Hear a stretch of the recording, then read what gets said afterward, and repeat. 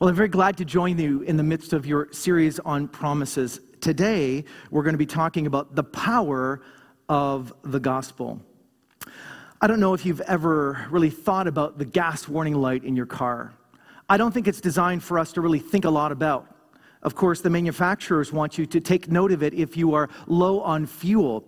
And this is especially important if you're somewhere where there's no access to a gas station. The gas warning light becomes extremely imperative. In fact, almost essential to your safety.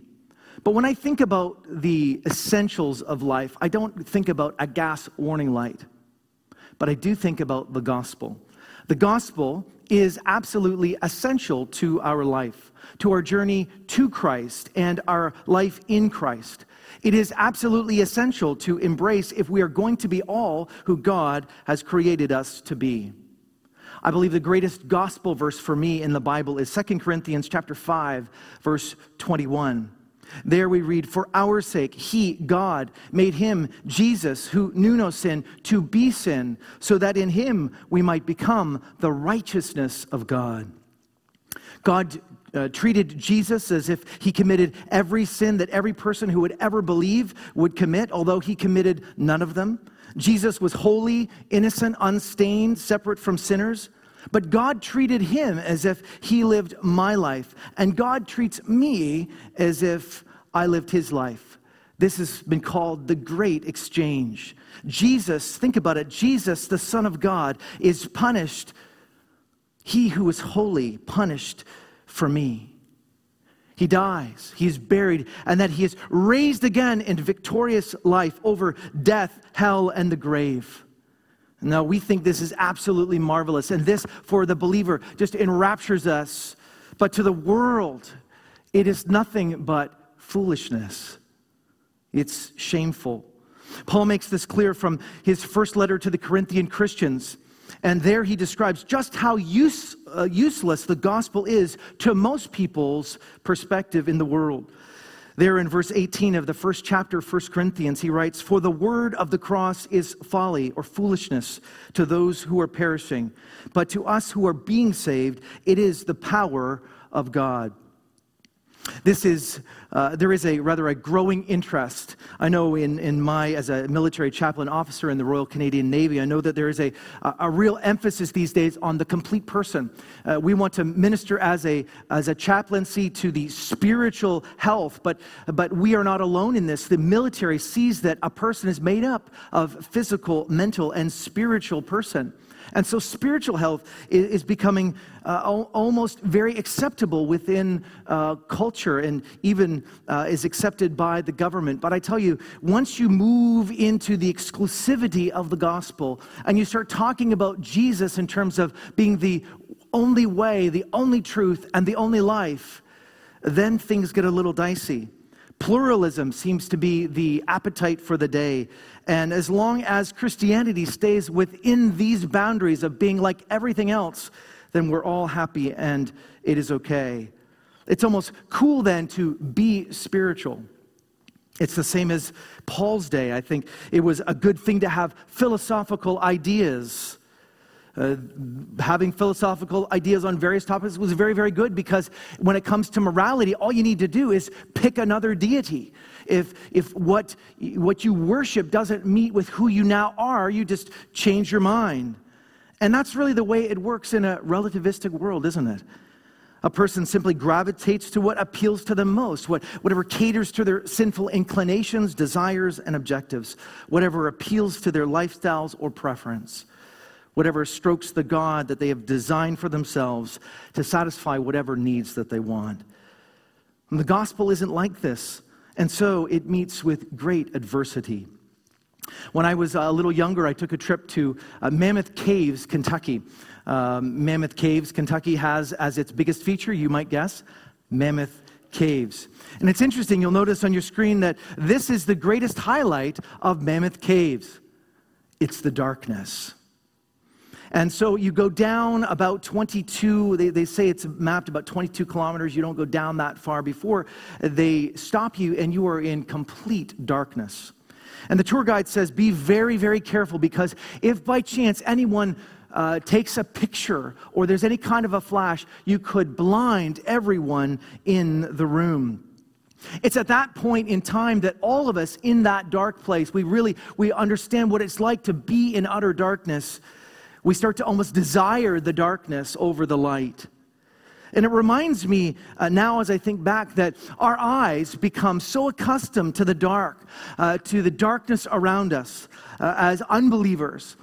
Before Christ came into our life and filled us with life, that to be alerted by the gospel, to be alerted by the light of God would be absolutely terrifying to us. That kind of exposure in the midst of that kind of darkness would do damage to our eyes.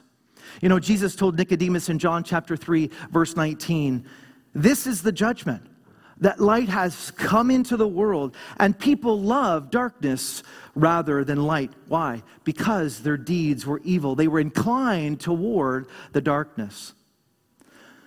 You know, the problem then is that the gospel is that light, and we live in a dark world.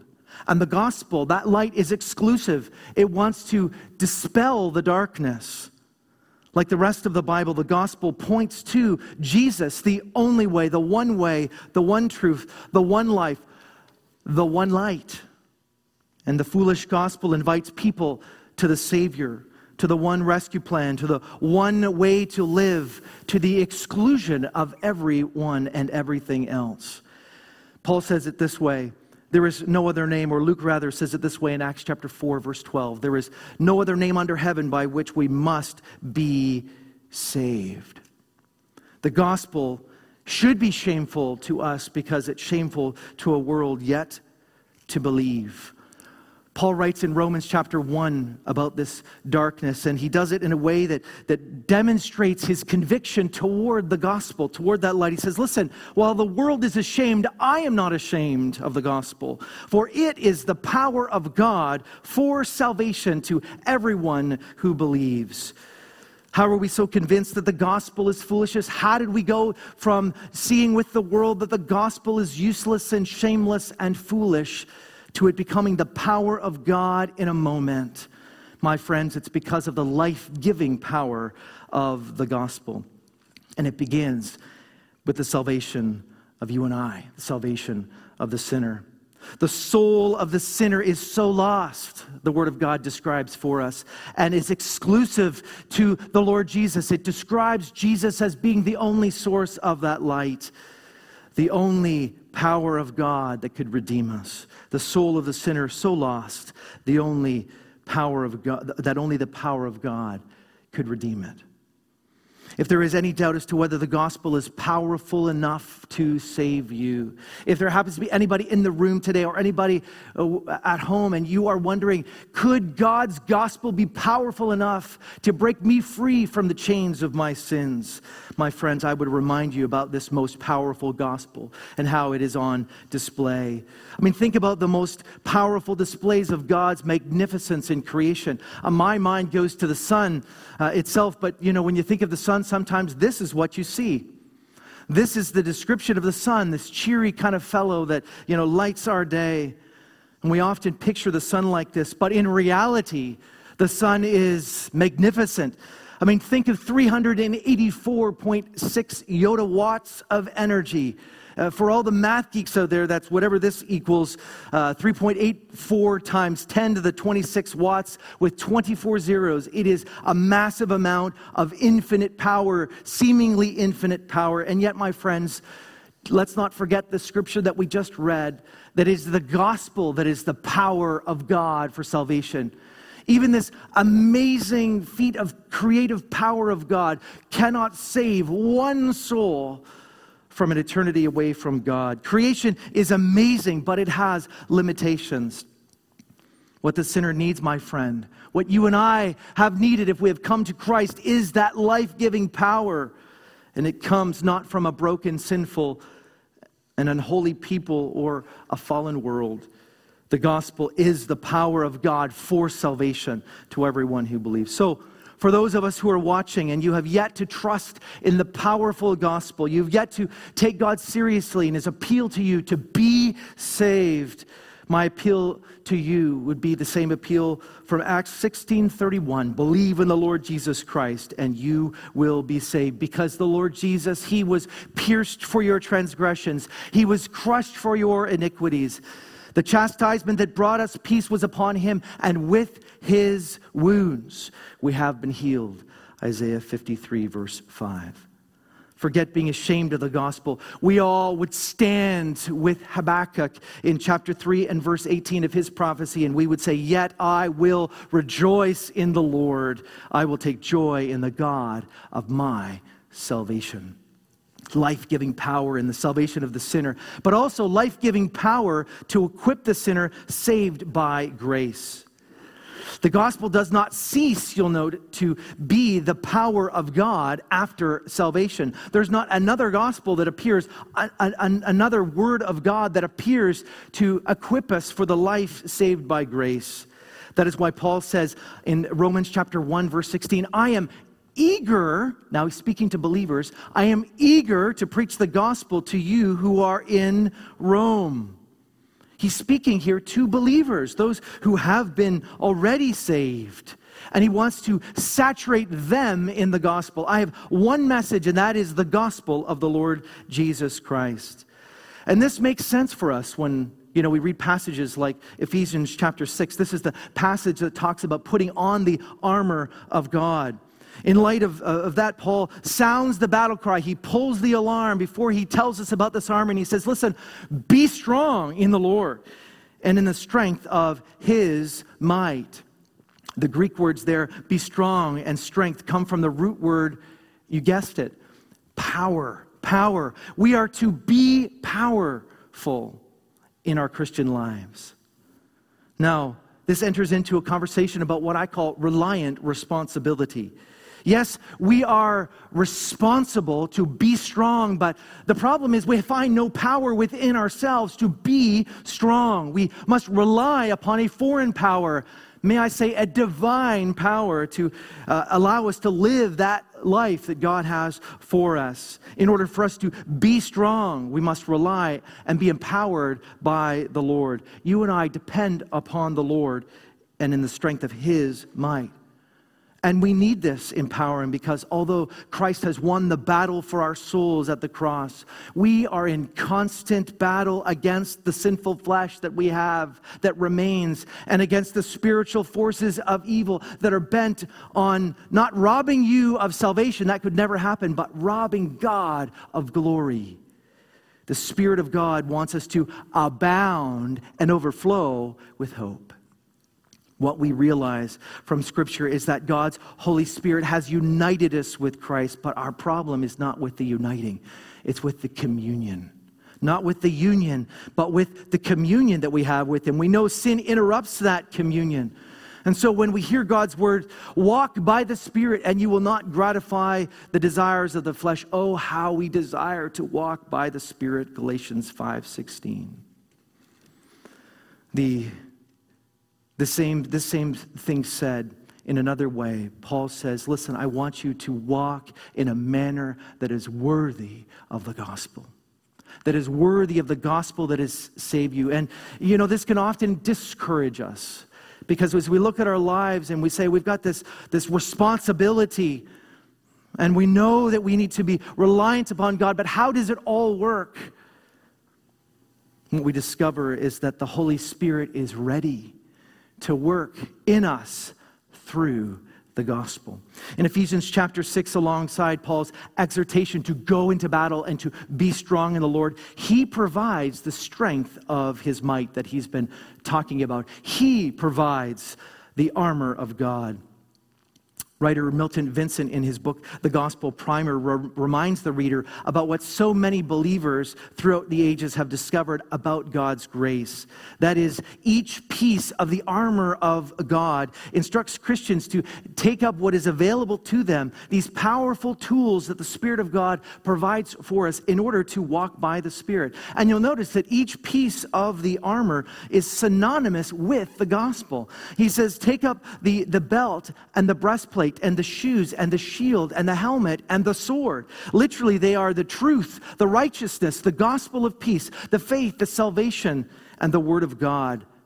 What we discover as we are careful with the Word of God and we allow the Word of God to speak for itself is that the armor of God is the gospel. The armor is the gospel. It is Christ. When we go into battle, when we put on Jesus, when we put on the gospel, we are assured of success. Paul says in Ephesians chapter 4, verse 22, put off your old self, which belongs to your former manner of life and is corrupt through deceitful desires, and be renewed in the spirit of your minds. Put on the new self, created after the likeness of God in true righteousness and holiness. My friends, if we want to be serious about this command of God, to walk worthy of the gospel and be strong in the Lord, we need to take up these gospel methods. We need to take these tools in hand, put on the gospel. You know, when I was working in the garden the other day, I got extremely dirty. I don't know if you've ever had the experience where you just feel so dirty. I remember being in basic training and feeling so dirty, but I'll tell you, the other day, I just felt like I needed to be bathed and bathed quickly. And when I arrived in the house, my wife said, agreed, you need to bathe very quickly. You know, God expects us not to sit in our situation, not allow the world to cover us with the filth of its nature and allow our lives to just kind of coast along and everything seems great, but we know deep down it's not. My friends, we often feel this burden and we want to live out the gospel in more practical ways, and we just need to be, my friends, bathed in the gospel. We're not talking about righteous living. The fruits of the Spirit come after. We need to make sure that we are equipped for the work of God. We can focus on the fruit later. But my friends, the Christian life is to be lived on the battlefield. We need the armor of God. Why do we need it? Because these weapons are weapons that have divine power to destroy strongholds. The life-giving power of the gospel. We must learn to love our full fighting order, our armor of God. You know, the more obsessed that we are with the gospel, the more successful the believer will be. This is the plan of God for us. This is what Pastor Garth said last week when he spoke in passing about sanctification from Philippians chapter 2, verses 12 and 13. Therefore, my beloved, Paul writes, as you have always obeyed, so now, not only as in my presence, but more in my absence, work out your salvation with fear and trembling. For it is God who works in you, both to will and to work for his good pleasure. The foolishness of the gospel becomes the life-giving power of the gospel. We must move on. The end goal, of course, there is an end goal, and it is the transformation of the believer. The foolishness of the gospel becomes the life-giving power of the gospel with the end aim of transforming us to become like Jesus. God uses the very same life-giving gospel that brought us into the kingdom, that has given us life, to transform us. And he does this not by us working harder, but through that wonderful, mysterious means of sanctification. But how is that believer transformed? And we read about that this morning from 2 Corinthians chapter 3. Now, the context here very quickly is in verses 7 to 11, is that Paul is contrasting the glory of the law of Moses with the greater glory of the gospel of the Lord Jesus Christ, which he calls in verse 9, the ministry of righteousness. When we get to chapter 3, verse 18, Paul explains that as we behold the glory of the Lord, and the believer becomes like Jesus. And in verse 18 we read that, and we all with unveiled face, beholding the glory of the Lord, are being transformed into the same image from one degree of glory to another. Where is this glory that we are to behold? Where is this glory that will transform us to become more like the Lord? And the temptation is that we would like to see it in creation.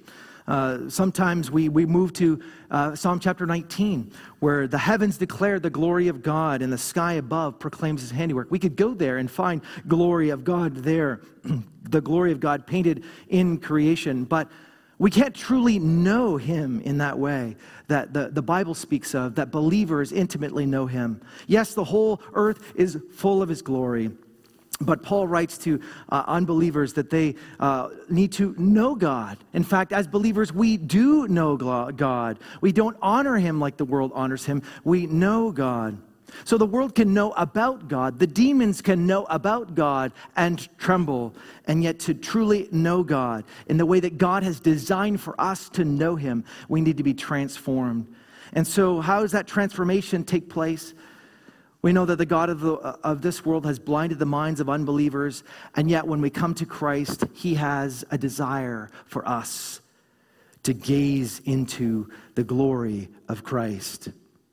And if we look down at chapter 4 of 2 Corinthians 4, we see that. We see that even though the God of this world has blinded the minds of unbelievers, we look into the gospel of the glory of Christ, who is the image of God, and we are transformed. It is the gospel, my friends, that reveals the glory of Christ.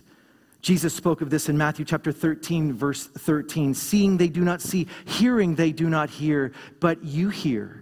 And this is the privilege that we have as those who have been enveloped by the light. We have been exposed by the light and brought into the gospel truth, and we have received Christ. And so now our greatest privilege in salvation is not that our sins are forgiven, but that greatest privilege is that you get to be like Jesus.